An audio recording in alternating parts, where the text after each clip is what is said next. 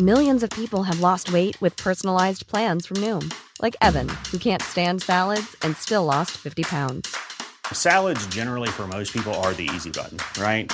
For me, that wasn't an option. I never really was a salad guy. That's just not who I am. But Noom worked for me. Get your personalized plan today at Noom.com. Real Noom user compensated to provide their story. In 4 weeks, the typical Noom user can expect to lose 1 to 2 pounds per week. Individual results may vary. When did the tech sector get so blokey? Back in the industry's early days, about 80% of all computer programmers were women. But then things started to change. Fast forward to today, and less than 20% of those employed in the tech industry are female. People are protesting about sexism and toxic work cultures, and there's a widely acknowledged lack of opportunities for women. So why has all this happened? What are some of the consequences of having so few women in the sector?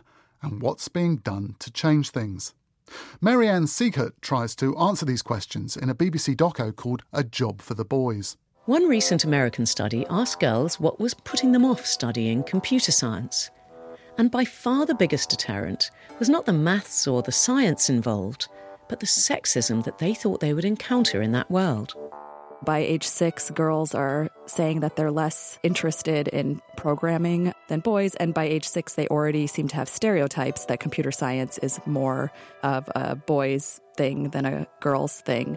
Sapna Cherian, Associate Professor of Psychology at Washington University, wants to see if we can increase girls' enthusiasm and change the stereotypes of computing from a very early age. The work that we've done in my lab has looked at giving kids exposure to programming with a programming game, like a little, basically, app that allows you to control a little robot. And when we give that programming game to girls, after playing it for 20 minutes, they're significantly more motivated to learn programming and move forward in computer science. And she's tried experimenting with classroom design to see if this makes a difference to potential computer science students. The room was set up in one of two ways. So for half of the participants, when they walked into the room, it looked like a stereotypical computer science environment. And it had a Star Trek poster. It had a soda can pyramid, like comics, stray electronic parts, video games. And we had them sit at the table and they would fill out a questionnaire about their interest in pursuing computer science. For the other half of the participants, it was the same room, except we had redecorated it. So we had like art posters and nature posters. There was more like general interest books instead of video games. We had plants and water bottles, things like that. And what we ended up finding was that for men, they were equally interested in computer science, regardless of what the room setup was. But for women, they expressed a significantly greater interest when they were in the room that did not fit the stereotype of computer science. And what ended up happening is that the gender gap that was there in the stereotypical condition actually completely disappeared in the non-stereotypical condition, so that women and men were equally interested in pursuing computer science. Carnegie Mellon is one of those universities that, as of last year, had a 50-50 class of young men and young women in computer science. Some universities, such as Harvey Mudd and Carnegie Mellon, have found that small changes can make a real difference. Justine Cassell again. We've introduced a lot more of what's called peer programming, and that is where students work in groups. We've both told them that they're not going to get a grade simply on their individual performance, that they can get grades working as a pair or as a group. But we've also built snug little spaces throughout the building that are open 24 hours a day. And that means that they're really encouraged to work in groups. And I know it works because I'm quite a night person. And from my office late at night, I hear peals of laughter from both boys and girls in front of my office door. But even if we can find ways to get more young women to want to study computer science, what will they find when they hit the world of work? Well, I'm at a tech conference in Silicon Valley. I'm surrounded by a plethora of experts, including Meredith Broussard, a data journalism professor at New York University. And she left her job as a computer scientist because of what she calls techno-chauvinism. Being challenged or being underestimated or being not believed is really frustrating.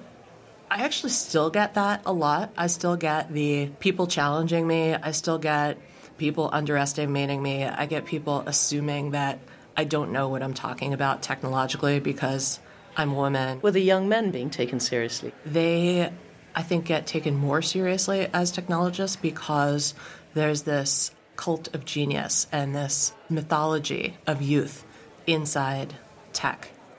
So we're half a century on from Steve Shirley, and not a whole lot has changed. Except the protests against sexism are now more public. I decided to coordinate this Dublin gathering. Meredith Whittaker, co-founder of the AI Now Institute and research scientist at Google, was one of the organisers of that protest last year. The Google walkout was a massive demonstration in which myself and 20,000 of my colleagues around the globe walked out of Google in protest of a workplace culture that was discriminatory, racist, and inequitable. And in what sense is it a sexist atmosphere to work in? You can look at the data and you can get a sense of the systemic discrimination and misogyny that pervades the industry at large. Each one of us certainly has our stories of the kind of discomfort, discrimination, outright abuse, and harassment that prevent women and people of color and minorities from entering these spaces. But even when we do get in, I think we need to emphasize that many of us leave. If you look at Google's 2018 diversity report, the attrition rates were highest for Black and Latinx women.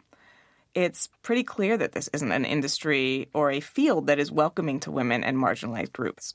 The people in the room matter, and right now the people in the room are, in the Western context, majority white, majority men, majority technically educated, majority rich.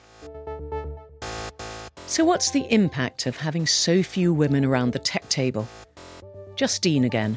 I guess I'm still surprised that there are research groups and companies building game characters and virtual assistant characters with bodies that have tits hanging out of their blouses, or that games would make weak female characters and strong male characters, or that the Robot Hall of Fame would only have a vacuum as an example of a female robot and a robot that brings down buildings to find lost children as an example of a male robot.